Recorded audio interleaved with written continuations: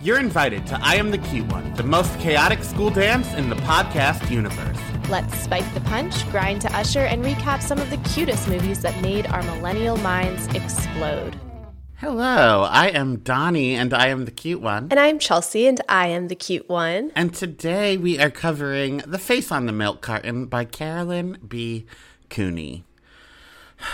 Cuties. I had very vivid memories of loving this book. And when we said we were covering this book, so many of you were thrilled, ecstatic even. And I'm here to sadly report you have false memories of this book. This was very long. Yeah. It was a chore to get through. It was a fucking chore. And I made the mistake. I had Audible credits. And so I was like, oh, I'm going to be driving a lot this week. It's the start of school. I'm doing drop off, pick up, all those things. I'll listen to this book. It made it so much worse. I do have to admit that the last 20% of this book, I did start reading it the way I read things when I don't like things. And that is like a play, which means dialogue only. Well, I think that that's part of the problem is the writing style of Miss Carolyn. It was like a 7th grader who has just learned about similes and metaphors and is now making every single sentence like twice as long. I wrote down the most egregious that like popped out at me. Chapter 1, I was like, ooh, we are in for a doozy. So the main character is talking about the weight of learning that she might have been kidnapped. Yeah. And this author describes it as she felt curiously heavy, like the difference between whole milk and skim. It's like, okay, number one, enough with the milk, enough with the dairy. We get it. Stop it. So much But dairy. That's like a perfect example of like this book could have been half as long. I agree. Just shut the fuck up. Also, speaking of shut the fuck up, the person who recorded the Audible book experience truly has the most annoying voice I've ever heard in my entire life. Trixie Mattel on her podcast, The Bald and the Beautiful, coined this type of speech dialect as crispy R's. I just want to play a passage for the cuties. I was in the kitchen adding 6 eggs to the batter, and the beaters were whirling. There is no need for that sound to be placed in whirling. It's like, shut up. Oh my God. Like, how do you get into the voice business? Like, she needs to get some continuing education credit hours or something. Truly, Audible needs to rip that check away. And I know I'm saying this as somebody with a snotty nose as we speak. I know that my voice is not exactly tickling the eardrums in pleasure right now, but certainly I'm not her.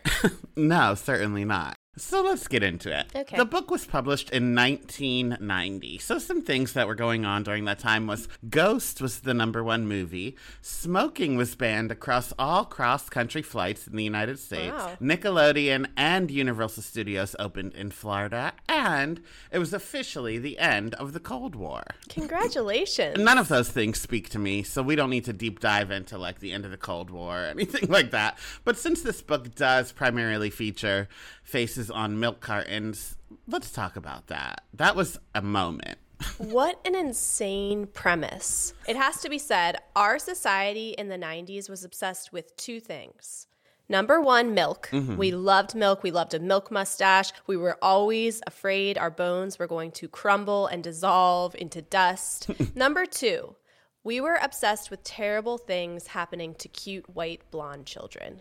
True. And so this really just put it together, all of our interests in one nice breakfast location. But what's crazy to me is, was this just not really about finding the children? Was it about like scaring other kids into not getting abducted? Because it was always the school lunch cartons. What am I, as a 6th grader, gonna do with this information? It's not like Dad is at the office chugging a nice chocolate milk with his lunch. Although maybe he was. Again, we loved milk in the 90s. But actually, that was part of the reason why they ended up stopping the program is a lot of pediatricians came forward, including Dr. Benjamin Spock, who's like well-renowned. Wait, he's real? Yeah. Spock is a Star Trek person, but there is also another Dr. Spock. Wow. Yeah, he's like very well renowned in the child psychology industry. Had no idea. The more you know. But yeah, basically he came forward and he was like, hey guys, this is emotionally harmful. Kids are seeing this every morning and every afternoon. Like, maybe we can stop scaring them about stranger danger. Wow. They also used to love posting missing children posters in the grocery store on that bulletin board by the entrance and exit, usually right by the other bulletin board that housed like winners of the coloring contest that month. It was like, here are the kids that colored a pumpkin, and then next to it are missing after they were done. Our society is still obsessed with this premise. Yeah. And it's this double-edged sword because obviously human trafficking is legit an issue in this country, but it's also been like co-opted by a certain demographic of people who are like, we will care about this issue so we don't have to care about any other issue. So my favorite thing to do to a particular aunt who is all about the save the children, boycott Wayfair, etc., is anytime she brings it up to me, I'm like, I know it's such a problem, especially because Black and brown children in this country and trans women, they are disproportionately affected by human trafficking. We really like need to do something about this. And I just watch her shut off like a little robot, like, go fuck yourself, lady, you know? This Audible situation has really gotten me in a tizzy. I'm ready to rant today. No, I like it. So, a little background information. This book was written by Carolyn B. Cooney in 1990 and was the first, this made my stomach turn, in a 5-book series. I can't. Yeah, if she just stopped comparing things to milk, all 5 books could have fit in one single novel. Yeah. I think I'm just going to check out the made-for-TV movie instead. It was made in 1995, starring Kelly Martin of Life Goes On and ER fame, and then like 2 women playing the moms that I recognize, but not enough to put their names in my notes. So Caroline has written more than 75 books, ranging from horror and suspense to romance and time travel. And this book in particular has sold 4.2 million copies, and between 1990 to 1999 was the 79th most challenged book in terms of like parents trying to get it removed from schools. Wow. And then between 2000 and 2009, it was the 29th most challenged book. I mean, I don't find it particularly offensive. Parents didn't like the cult aspect of it, and she wanted to have sex. Get over it. They're like, oh, violence and kidnapping and trauma, that's fine. But how dare you talk about premarital teenage sex? Yeah, put that on their drink at lunch, but keep the penis out of it. Now, I will say, I do think there's a direct pipeline from the kids that read this book and were obsessed with this book to now how many true crime podcasts there are.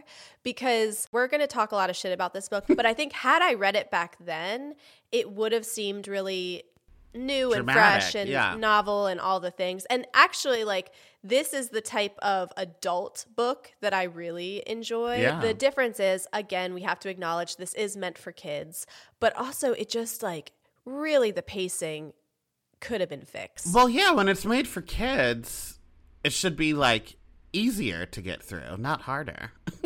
Which is why I just had to start reading dialogue only. I was like, reading the real words isn't getting me anywhere. Let me make it up.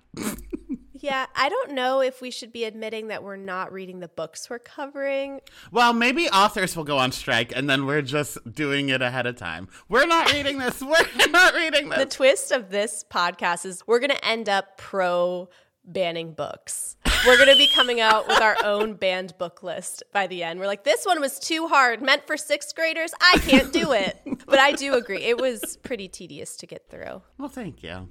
We can put the part about me not reading it in the... Or I don't care. Put it on the main feed. I'm not ashamed. We're open. We're honest. We're being vulnerable. Yeah, I read the last 2. The 2 meant for 1st graders I got through. It's just this one for 6th graders is a little tough for me. So what you're saying is we're not quite ready for The Giver.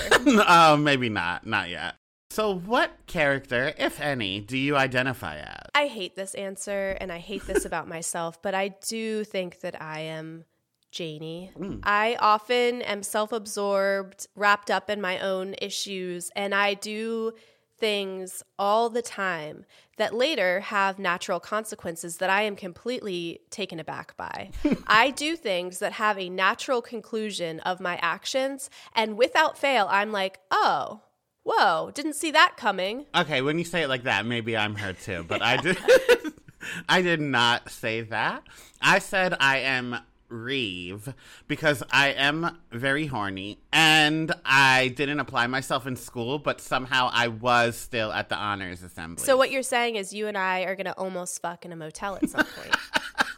Okay, so now for the back of the book. Let me just read it to you. No one ever really paid close attention to the faces of the missing children on the milk cartons, but as Janie Johnson glanced at the face of the ordinary little girl, hair in tight pigtails, a dress with a narrow white collar, a 3-year-old who had been kidnapped 12 years before from a shopping mall in New Jersey, she felt overcome with shock. She recognized this little girl. It was herself. How could it possibly be true? Janie can't believe that her loving parents kidnapped her, but as she begins to piece things together, nothing makes sense. Something is terribly wrong. Are Mr. and Mrs. Johnson really Janie's parents? And if not, who is Janie Johnson? And what really happened? There's no way me reading that is less than a minute. Yeah, we need to make some edits here. And again, it's not so much how many words, it's just how many words say so little. Right. And I think that's the problem with the book because so much is just her thoughts. So, like, yes, I can spiral about, like, oh, my husband doesn't love me because he didn't put the toilet seat down. But no one reads a book about that. I would rather read your thoughts about that than her for the 10th time talking about her frilly socks and spinning around on that ice cream stool. Like, get some new material, Janie. Get some new memories. That's very true. Caroline, the author, needs to do, I get the most all over the place convoluted Instagram targeted ads. I always have Lo from Laguna Beach talking about her itchy vagina. It's always so close to her face, and she's like, hey, gals, what about our itchy vaginas? We got a lot of yeast up there. Take these supplements. Like, nobody rides harder for healthy vaginas than Lo from the Hills. But also, I have this one that's like, learn how to edit your words better. And I'm like, yeah, that's my NSA agent being like, please, bitch, I can't deal with the typos in your stories. But I want to send that. I want to send a care package to this author. Be like, here, I signed you up for a course. Let's delete some words. Please. Or just chapters. Just full chapters at a time. Like what you're hearing? Head to patreon.com/IamTheCuteOne for more. There you can find uncut, unedited, and unhinged video and audio footage of current episodes. That's patreon.com/IamTheCuteOne. See you there. So our story begins with a lot.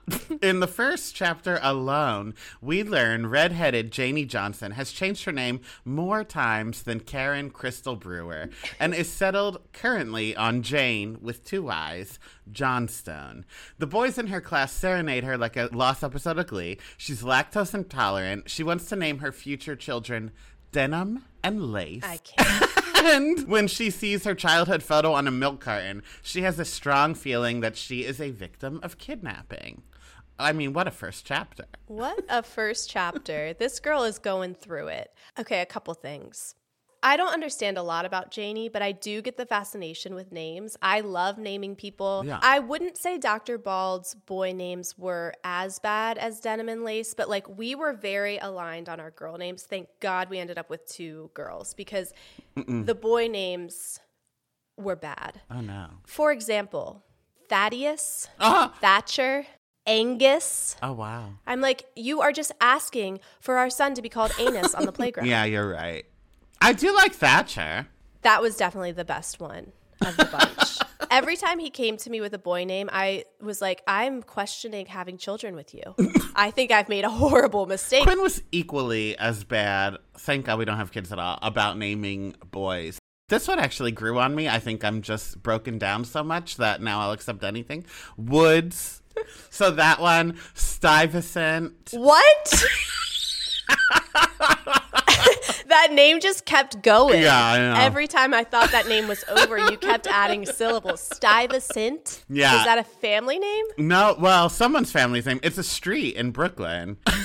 So So that's why I said no. Meanwhile, the girls' names I were picking were just like Leah Michelle. Yeah, basically, I was like Spencer. This is when I was watching Pretty Little Liars. And we came to a compromise. That word is so little ingrained in me because it's not a thing I do that I forgot the word for compromise. We came to a compromise that Spencer could be the girl name if he could pick the boy name. So Spencer and Stuyvesant. Little Stuyvesant. Jesus. Wow. So yeah, Okay. that's denim and lace for you. Okay, I'm so sorry. I do have one more thing to say about chapter 1. I think the most realistic part about this book is Janie's obsession with milk, because I don't want to stereotype, but sometimes stereotypes are built on facts, right? Lactose intolerant people are obsessed with dairy. I don't want to get too controversial, but I do have a hot take about lactose intolerant people. I have never met a more stubborn, determined group of people. Lactose intolerant people could take over the world if they wanted. Like, the fact that this group of people just accepts shitting their pants is a real possibility because they want pizza. I love this about them. That is just some like can-do attitude. That's some willpower. And I think it's pretty remarkable. So Janie spending the first, 3 chapters of this book just flicking her bean to 2%, honestly, like, it tracked for me. Yeah, there's no reason she should have even seen this picture on the milk carton of herself because she shouldn't be drinking it. I didn't understand, like, is she actually lactose intolerant? Because for all of the description of her dad pulling her hair for the 20th time, we got no mention of her, like, having to fly into the bathroom in 7th period after chugging that milk. I needed her having, like, terrible stomach pains and farting in Reeves' car to thread that needle. Maybe we get that in book 3. Maybe. She shits herself when they have sex for the first time. Oh, no. So my friend, and this was when I was in college. So when I say she ran away from home, she like just needed a weekend away. She moved out. Yeah, no. She, spur of the moment during summer, she's like, can I come stay with you for a weekend? I need to get away from my parents. I like basically was running away from home, but when you're 21, you don't need to call it that. Right. So she did, and she came over, but my dad, being the little prankster that he is, printed her photo from Facebook and put it on our milk carton so that when she got to the house and reached in our refrigerator, there her face was on the milk carton. That's pretty fucking funny. Yeah, sometimes I don't know if he's genuinely funny or just like a terror to everyone on this earth. So I'm glad you said this is funny. I mean, I was afraid that he was going to do lick attack time or something to her, that little prankster. So I want to know, if you kidnapped a child, would you change more than one letter in their name? Because Jenny to Janie is a gamble. And quite frankly, a risk I would not be willing to make. I guess if you're going to brainwash a child into thinking they have a different name, that's a good move because you can call them Jenny, Janie, Janie. Okay. And over the months, all of a sudden, you're Janie. If I kidnapped this girl, I would call her Latifah Monroe. Because then if she like looks at the milk carton, she's not like, oh my God, Janie. She's like, oh no, I'm Latifah. That doesn't make sense. Well, also, like, talk about lack of imagination. I'm surprised they didn't make her last name Doe. You're literally going to name her Jane. Oh my God. Wow. What do you call a boy? John Smith, right? John Smith? Really? I think so. But John Smith's the guy from Pocahontas. That's what so I was maybe going to say. He's the one that committed genocide. Yeah, that's him. Hold on, let me look. Which, while Chelsea's Googling, I'll go on a tangent of my own. Clearly, John Smith was not the one to pick here romantically in Pocahontas because she didn't. That was that was just genocide at its finest. But I think Pocahontas, the clear winner, was Cocoam with the paw prints on his titties. So hot. It's John Doe. Oh, okay. And also that Google Chrome extension is still my Google background. So I do fear that something is amiss. Cuties, I downloaded a Google Chrome extension to be able to like import our Instagram lives to put them on Patreon. And I fear there is a virus happening. So if we don't have episode, no, we're not even going to say it. No, cancel clear. Mercury is, yeah. You know what, right now.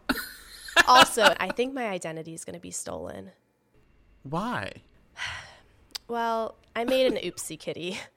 So you know my history. At my old job, I had to go to Clickers Anonymous because they would send out the spam, like trying to trick you to show you that like you shouldn't click on spam links and enter your information. And without fail, I was always entering everything, Social Security, home address, birthday, mother's maiden name, because I was like, oh shit, my paycheck's not going to go through. I got to fix this. And it got to the point that I had a personal call from the IT department that was like, we have to send you to Clickers Anonymous because you are a liability to our company. So I thought I had learned my lesson because I had graduated twice from Clickers Anonymous because I did have to go back and take it again. But recently, I was trying to do the right thing, and I was trying to get ahead of my taxes, and I was trying to pay my estimated taxes.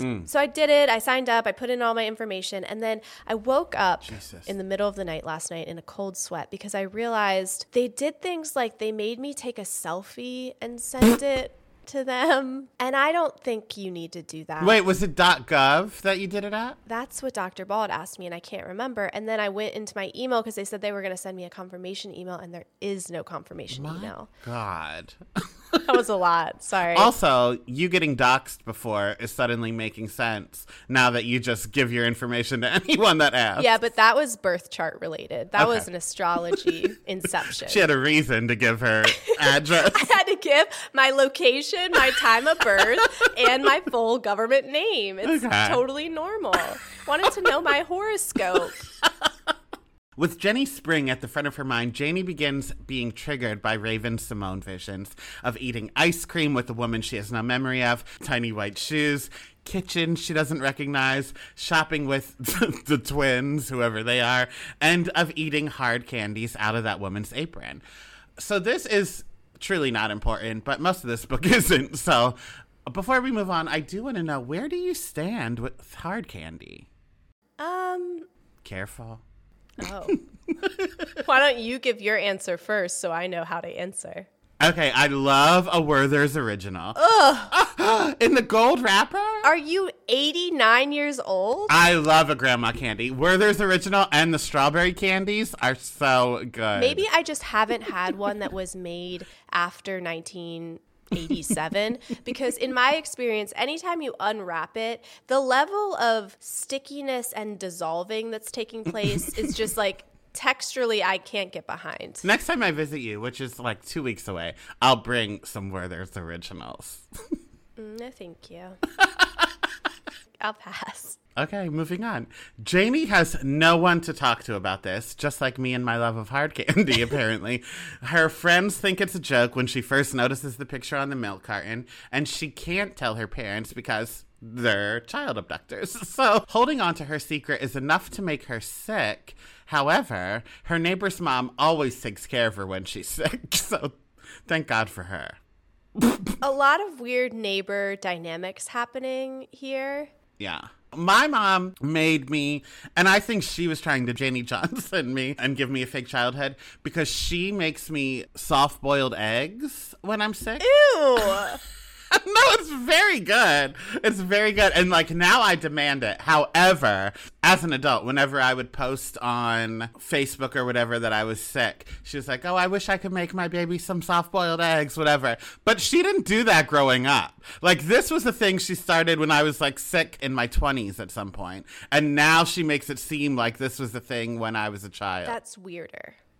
That's weirder that she, in your 20s, decided, you know what will make him feel better? Soft-boiled eggs. I can't think of a less appetizing meal to eat when I'm feeling sick than soft-boiled eggs. And I'm not against eggs. I like eggs. I think that is so fucking foul. Well, no, here's why. So if you have like a stomach ache and you need to take something in and you don't want it to be soup, you still need it to be like light. So it would be like 2 pieces of toast and then soft-boiled eggs, and then you like mix it together kind of. So it's just like a porridge consistency. It's very good. And now when I'm sick, I make Quinn make it for me. I mean, I don't dislike soft-boiled eggs. I just don't think there's any type of sickness that I have where I would think, you know what I want right now? Egg yolk everywhere. When I was really sick, when I was pregnant both times, I had terrible morning sickness, which can we just ban morning sickness as the title? It should be all the time, every day, every waking moment sickness.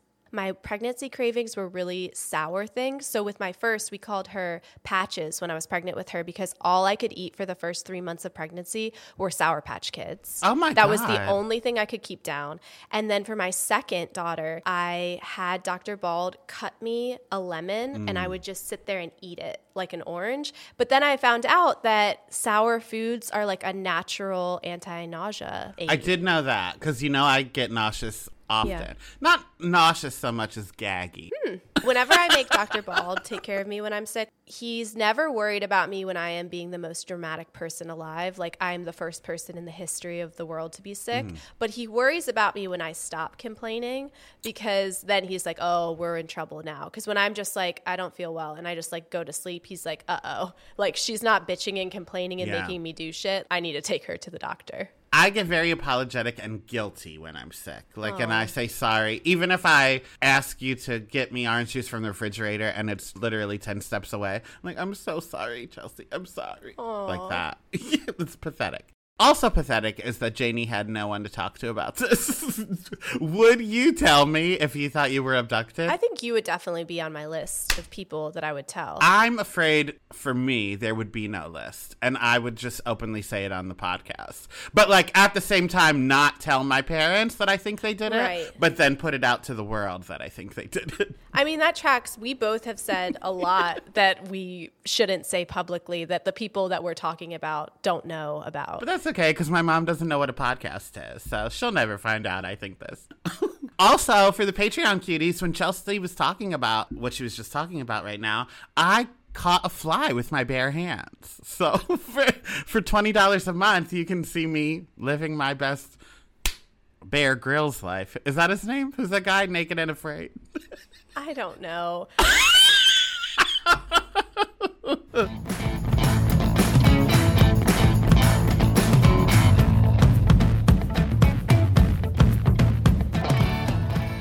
I cannot believe that it is September already. Donnie is just moments away from putting on his Lenny Kravitz scarf, and school is back in session. We are 1 week into the school year, and I have already lost total and complete control of my house. But one thing that I don't have to worry about losing control over is meal prepping. Because with the busy fall season already in swing, you might be looking for wholesome, convenient meals for jam-packed days. Factor, America's #1 ready-to-eat meal kit, can help you fuel up fast with chef-prepared, dietitian-approved, ready-to-eat meals delivered straight to your door. You'll save time, eat well, and stay on track with your healthy lifestyle.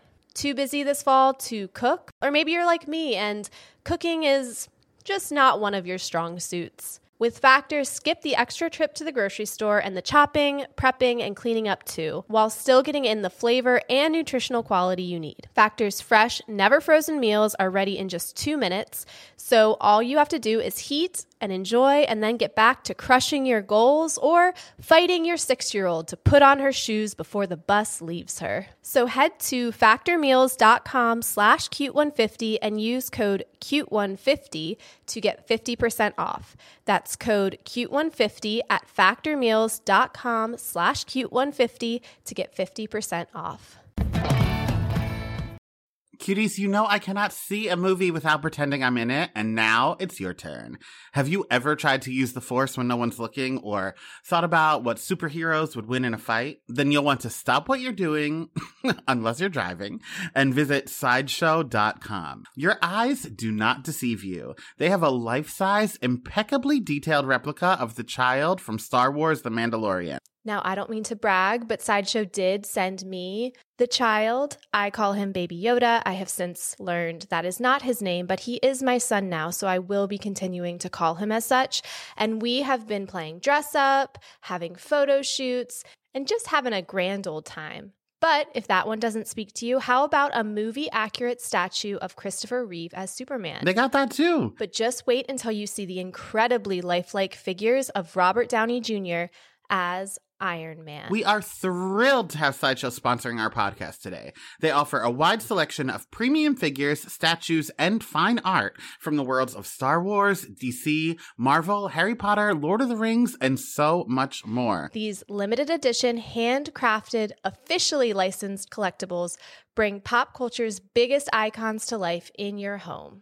And here is the best part. You can get an exclusive $50 off your first order of $200 or more. It's a great opportunity for new customers to dive into the world of high-quality collectibles.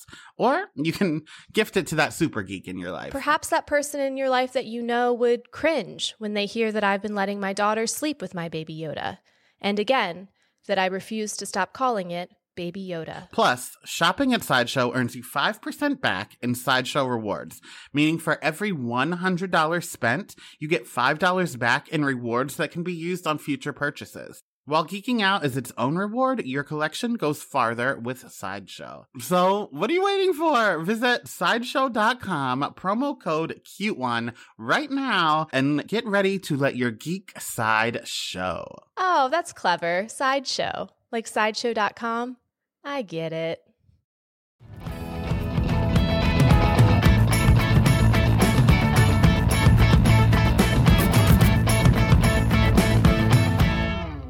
While both of her parents are out, Janie comes to a realization for the first time in her 15 years. There are no baby pictures in her home. And personally, I think this is something I would have recognized because I'm obsessed with myself. So, with a school field trip and an upcoming driver's test as an excuse, she asks her mother for her birth certificate, and she gives her every excuse in the book as to why she can't give her this. So Janie does some exploring on her own, and in the attic, she finds a locked trunk with paperwork belonging to Hannah and the polka dot dress from the milk carton. Show us the birth certificate, Obama. Two things. One, I thought the parents killed Hannah, and I thought later in the book we would find a trunk with her body in it. I was so excited. And then it didn't happen. No. And then two, when you think of like a childhood photo of you, what comes to your head? I mean, my mom was like Janie's parents, where like there are so many pictures, so many photo albums, which, side note, like Janie's parents could have done better. If you don't have pictures before the age of 5, even if you're obsessed with her, you don't need there to be a gallery wall of just pictures of her, because that draws attention to it. You could have been like, oh, you know what? We're just not like a picture type of family, you know? That's true. Especially yeah. if they're like on the run or whatever. You would think you would want as little documentation as possible, but that's neither here nor there.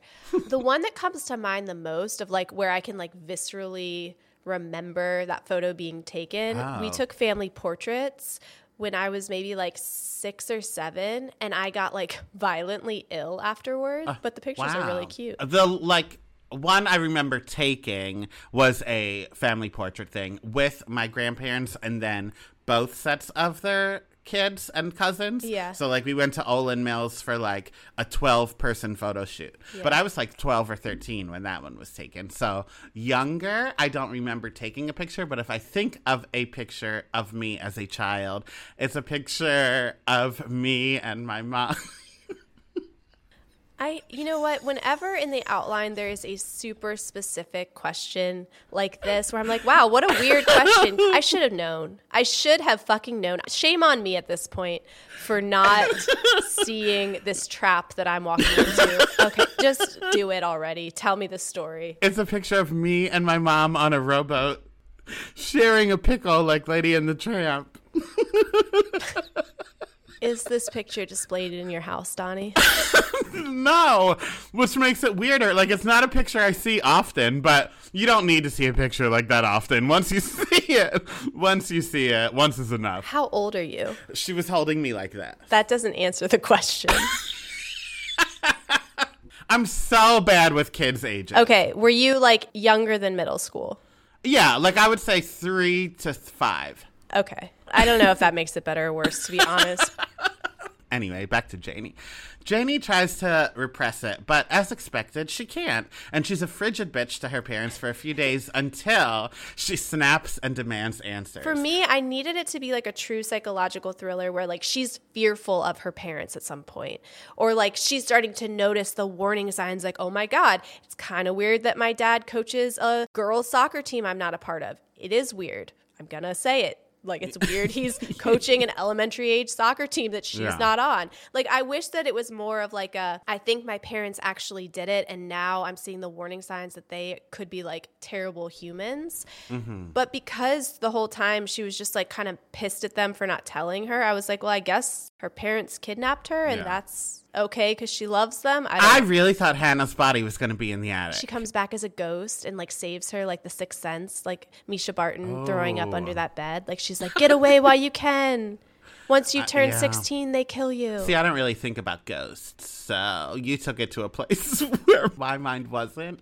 I like to be, focus on stay realism. in reality. Yeah. Yeah. Okay. My bad. I won't Angie next time. Can't rewrite perfection. You're right. So Janie's parents explained they really are her grandparents, and Hannah was their daughter. And she was a weird little girl obsessed with morals and God. So when she was a teenager, she joined a cult, naturally. And while she was there, she was married off to another cult member and had the baby. And when the baby was 3, she dropped her off with the grandparents so she could have a normal life. And then Hannah returned to the cult. And at this point, I didn't believe this story fully. Also, the way that they told her was like, okay, well, we've been wondering when this conversation was going to happen, so let's tell you. And then they're like, all right, let's go have pizza. Yeah. And it was just so clunky and weird. They didn't really allow for follow-up questions. They were kind of like, well, you're our do-over. Our first daughter didn't go well, so we're doing it now with you. Do you know about the Hare Krishna religion / cult? I've heard of it before, but I didn't research by any means. Well, I love cults. Cults, yeah. This one, it's odd how it was presented because it is a little bit more nuanced compared to other cults because it is based in Hinduism. Now, one of its leaders was eventually arrested for like racketeering and murder. And there was also, as in most religions, there was like a lot of systemic child abuse happening that was covered up, etc. But this is the religion / cult that was connected to the deprogramming. So there was this guy, Ted Patrick, who was accused, and kind of like rightfully so at times, of kidnapping people from cults back to their families. Like he would be hired by people's families to go into cults and get them out. But the way he would deprogram them was sometimes like super inhumane and brutal, basically to like reverse brainwashing. And so there's a lot of controversy surrounding that. Yeah. It's fascinating to listen to. And if you go on YouTube and Google Ted Patrick, you can hear him talking about like his methods. And basically people like Janie's parents were just so desperate to have their kids back that they're like, yeah, like go kidnap them, abuse them, and deprogram them so we can have our children back. And then they were like, weird, I wonder why my kid is so resentful of me. I hate real stuff. I only like scripted stuff. But I'm no. First of all, 2 things. One, I love when other people are interested in real stuff because I do like seeing them passionate about it. So even if there wasn't more to what I was going to say, I still like to listen to you talk about it. You're welcome. And number 2, I think you just sold it. Like I might dabble in it on YouTube. How long I'll last, I don't know. But at least you sold it enough for me to try it out. Well, that's not a documentary because it's literally just like him on talk shows talking about it. Oh, okay. I can do a talk like there show is segment. A documentary, but like I'm not going to send you there. I know your feelings on documentaries. So I thought that story was bullshit, and Janie did too, because their story doesn't match the memories she has. So she forms the hypothesis that Hannah left them, as she said, but because of that, they stole a baby from a mall. Okay. So Janie rebels for the first time in her life and makes her next door neighbor / best friend / maybe boyfriend Reeve skip school with her and drive her to New Jersey. And these 2 students are people who just a day before were rewarded at the school's honor brunch. And now they're skipping school. I would never. Okay. This honors brunch, this is when I texted you and said, I can't take these fucking nerds. Now, again, part of it was the way in which this woman was reading what they were saying to each other. Right. But I think the problem is the dialogue, like the way that they talk to each other is not how kids speak to each other. Yeah. And it was very much like Steve Buscemi being like, hello, fellow kids. What were your thoughts on Reeve? Okay, so in Forever, we talked about how Michael was depicted as like that slow burn of a high school boyfriend trying to get you to blow him, but it wasn't believable because he was so cheesy and like inherently unsexy. Yeah. Reeve's character was a better way of showing, like Janie's crying because she has immense childhood trauma and repressed memories, and he's like, but we could go to a hotel. I understood why she was attracted to him. I understood why she wanted to spend time with him. Like, I liked him as her co-pilot and partner. Now, I will say there was one misstep. Their first kiss is literally in a pile of leaves. I reject that on a visceral, spiritual level. There are snakes. There are spiders. Fuck no. Snakes? In your In backyard? a pile of leaves? They like to burrow in there.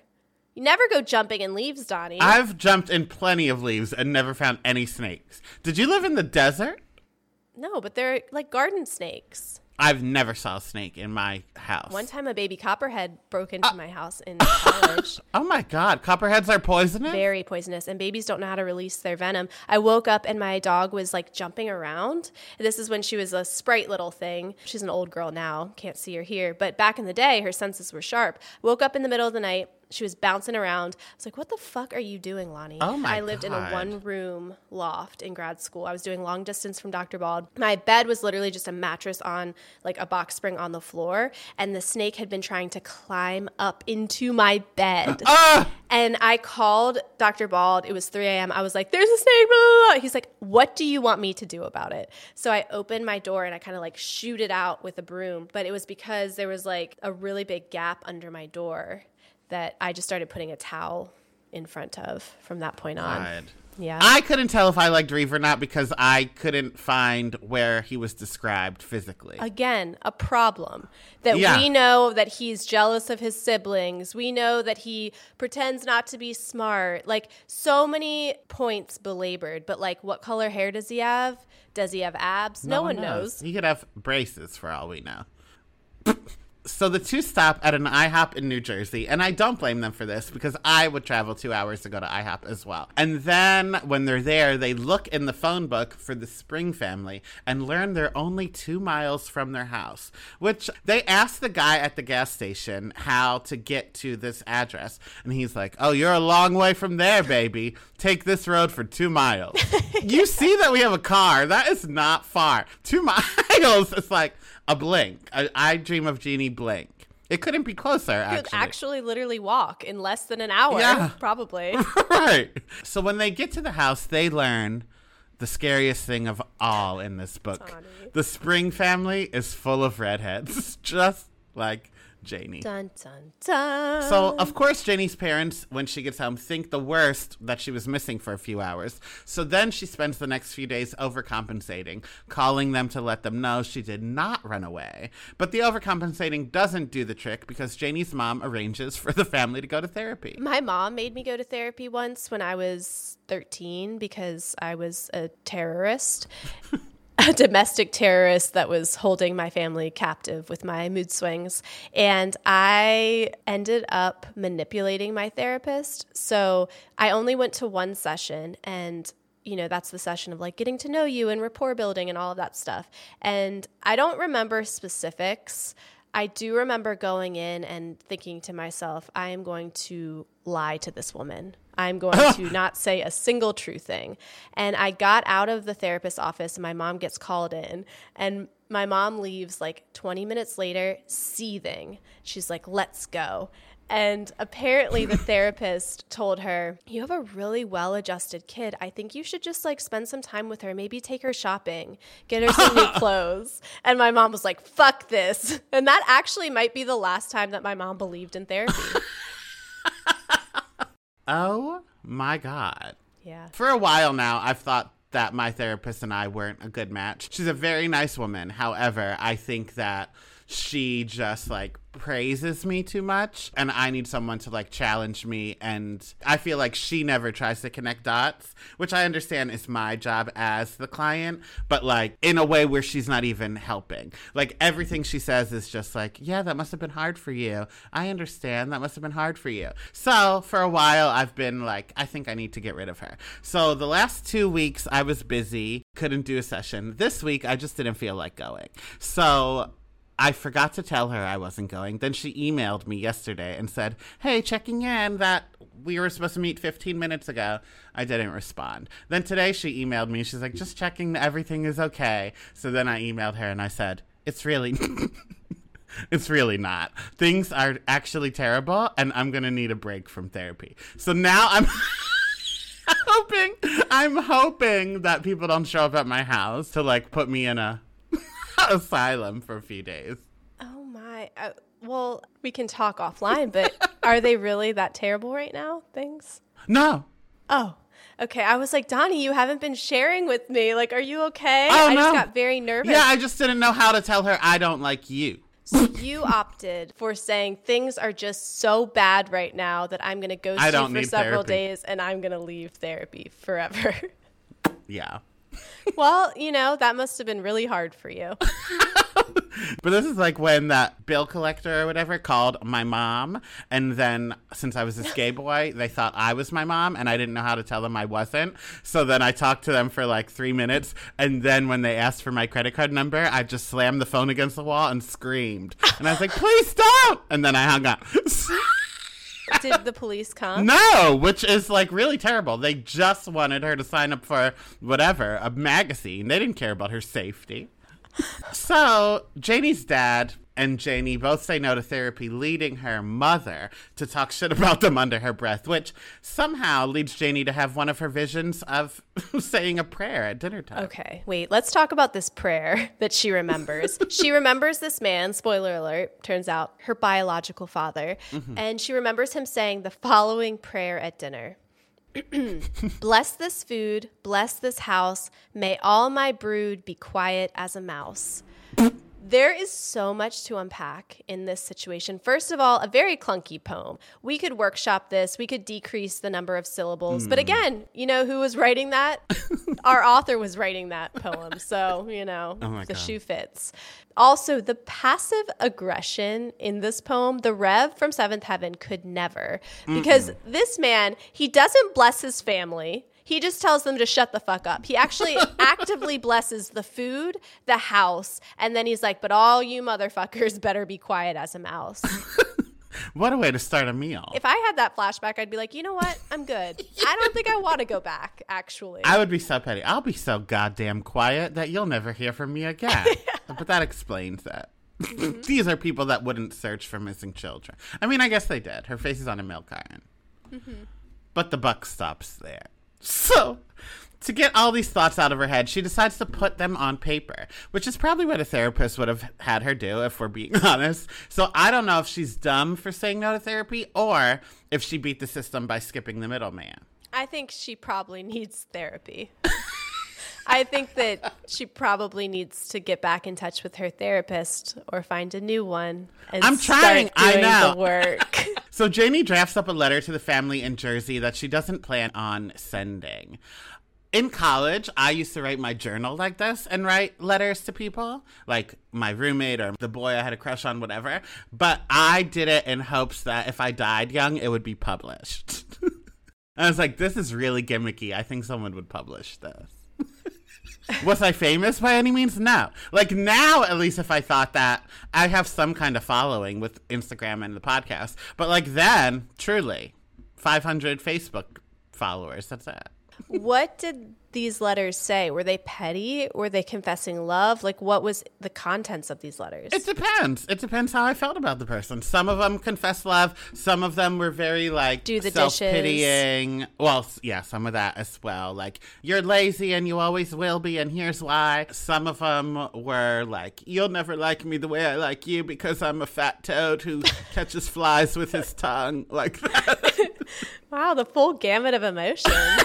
Truly. There were more emotions in my journal than Janie had in her head, which we know is a lot. So Reeve gets his lawyer sister involved, and after coming to the conclusion that Hannah probably kidnapped Janie and passed her off as her birth child, Reeve urges Janie to tell her fake parents this theory. But Janie's head is as bullheaded as it is red, so she refuses and they break up. So the breakup doesn't last long because when this dumb bitch loses the letter in a fully addressed envelope, he is there for her and they reconcile. Now this, when you at the beginning of the episode said the things that you do lead to, consequences, I did relate to Janie here because the wood on the side of my sink, like between the sink and the oven, it rotted recently. And because it rotted, like mice were getting into our apartment. So these people had to come in and replace it and all this. And then that was the end of that story. We were like, oh, it must have been here for a long time. Then recently I was heating up water to make coffee on the oven, and Quinn watched the water spout from the hot thing into that little crack, like getting the wood on the side all wet. And he's like, how often do you do this? I was like, oh, well, our water thing doesn't whistle like it's supposed to, so I do it every day. That's how I know it's done. And he was like, that is why it rotted. I was like, oh, it makes sense. So addressing an envelope that you don't want mailed could possibly get it mailed if you lose it. Yeah, that's two actually very comparable stories and two equally dumb things that people did. No, I would often, especially when I was Janie's age in high school, anytime I got in trouble, it was because I caught myself. One time my mom found a note that I wrote my best friend detailing me giving my boyfriend a blowjob. Like sneaking out of the house, drinking vodka, giving a blowjob.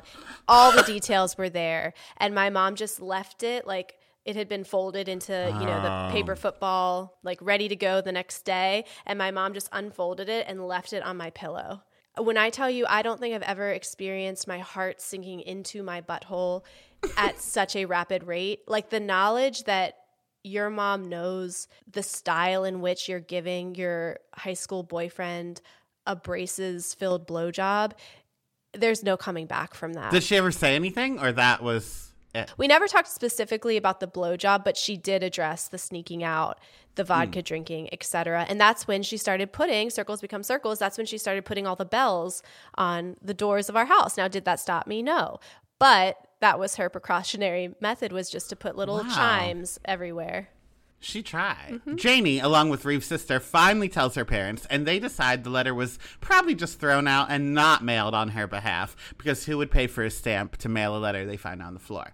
But her real parents still should know. So Janie's mom calls her birth family, and Janie gets on the phone to tell them the truth. That's it. The end for now. So cuties, if you read the other 4 books, please let us know how the series ends, because I have zero intention of ever picking up another one of these books, and that is my own personal happy ending. Yeah, and I'm so sorry, because I do know so many of you were really looking forward to this recap. I'm sure many of you are disappointed. I encourage you to go back. I really did love it in middle school. I loved it. I was excited to cover this book today. And then I read it and was not so excited anymore.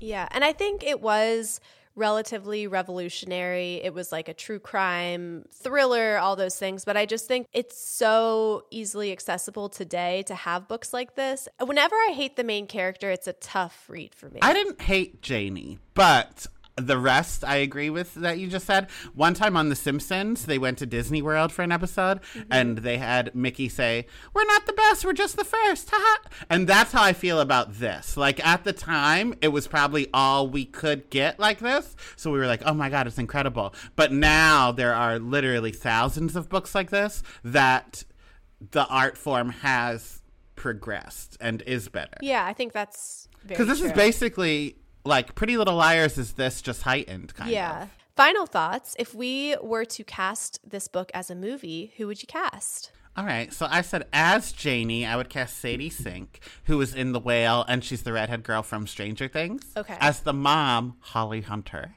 And as the dad, Steve Carell. Because I wanted them like in their early 60s. So if you're not looking for trouble, they could pass off as the parents, but they could also be grandparents. Reeve Marcus Scribner, who's the oldest son on Blackish, and he was the voice of the brother dinosaur in The Good Dinosaur, if you're familiar. Okay. And then I made his mom Regina Hall, just because I want some comedic relief in this movie. I like that. Thank you. I was kind of all over the place with my casting. I'm going to continue the theme of casting people from various points in their life and just living in a universe where it all makes sense. First of all, I think that the way that Janie would come across this story, obviously it wouldn't be a milk carton in present day. I think that she would see herself. She's like scrolling TikTok and she gets to like true crime talk and she sees an influencer being like, let's talk about the story of Jenny Spring. And she sees her picture in the background. Yeah. So I said Janie is Jenny from Sabrina the Teenage Witch. So Sabrina's first friend. Oh, I know her. I'm familiar. With the curly hair? Okay. Mm-hmm. Well, off to a great start. A visceral ew from Donnie. For Sarah Charlotte, who we didn't even really talk about. Janie's best friend, who is just the fucking worst. Yeah. So as much as I hate her, and go back and listen to our Twilight episode to hear me break another NDA with some behind the scenes tea about this person. But I think Anna Kendrick's character from Twilight as Sarah Charlotte. Love that. And then Adam Brody, but like as Seth Cohen adjacent for Reeve, where it's like he's not nerdy, but he's quirky, and he would be our comedic relief of like, you know, they're driving to New Jersey together, and he's like, but why don't you blow me? Right. And that's all I got to. Oh, okay, great. 2 out of 3 ain't bad. 2 thumbs up and 1 ew. Final thoughts. What about this book aged well, and what aged like Borders? So, aged well, and I don't even know if this aged well, but it made me happy. I liked that the parents were good people and caring parents, but were strongly, like, it was no question about it, they were not religious by any means, which I think was groundbreaking for the 90s especially, because when we learned about Hannah, her interest in God and religion was almost painted like she was into like fucking dogs. Like they were like, isn't it so weird she liked God? So I was like, I don't read about things like this often. So again, I don't know if that's aged well or not, but it made me happy. I think a lot of this book was groundbreaking, and I think a lot of it does age well in terms of like where the genre eventually went. Like all the puzzle pieces are here. It was just, again, the writing style and the pacing was tough. In terms of what aged like Borders, there wasn't a whole lot that was like quote unquote problematic. Yeah. But then there was just a lot about the book that screamed 1990, like having to go to the library to do any sort of research. Like that would be a quick, you see your face on the milk carton, you do a quick Google, oh shit, I was stolen type of thing in present day. There was talk about like cassette tapes, call waiting. There's a whole scene where she goes to Pizza Hut with her parents and like sits and gets the buffet and the like jugs of Coke. And I was like, yep, 1990. For me, another thing about Borders was he doesn't act on it, but he tries to push like sexual stuff. So there are a couple times Janie says like, no, I'm not in the mood, my head's not here, and he's like, come on, just touch it. And because it was only verbal, I feel like it's not fully problematic, but for books and movies to be made now where like people are asking consent just to kiss other people, I know this is something that would not be featured in 2023. Yeah. But conversely, I mean, we talk about this double-edged sword a lot of like things that age well in terms of like accurately depicting an experience. Like, yes, Borders that like in the 90s consent was not a thing that was talked about. But I think, again, like in terms of the book Forever and the main character, Michael, I think this book did a way better job of like, I don't know, my personal high school experience of like, you know, I was with a guy I really liked and like, yeah, there was like constant things of like, but my friends really think it's weird. We haven't had sex yet. Like those conversations that it's like, it's not coercion because like I was into it too, but like it was like a constant undercurrent of like the clock is ticking and we need to do it. Right. You know? Yeah. Mm-hmm. What a thinker, this book. It was. So that is the end of Face on the Milk Carton. Next week, we will be covering the book we all thought Chelsea made up, Neighbors from Outer Space by Frances Lance. I'm so excited. It was very hard to find. I think it's been discontinued. I haven't read it since it came out, so God knows what it's actually like, but buckle up. It's going to be a ride. Can't wait. All right, that's all. We will talk to you later. Love you like a sister. Bye. Thank you for listening to I Am the Cute One, a nostalgia podcast. If you liked what you heard, be sure to give us a 5-star rating and subscribe to our show. You can follow me at Real Donnywood on Instagram and TikTok. And if you want more of my personal brand of chaos, check me out at OnoChels on Instagram. And for uncut, unedited, and unhinged video and audio footage of current episodes of I Am the Cute One, head to patreon.com/IamTheCuteOne. And go to IamTheCuteOne.com for the most chaotic merch on the planet. Talk to you later. Love you like a sister. Seeking the truth never gets old. Introducing June's Journey, the free-to-play mobile game that will immerse you in a thrilling murder mystery. Join June Parker as she uncovers hidden objects and clues to solve her sister's death in a beautifully illustrated world set in the Roaring '20s. With new chapters added every week, the excitement never ends. Download June's Journey now on your Android or iOS device or play on PC through Facebook Games.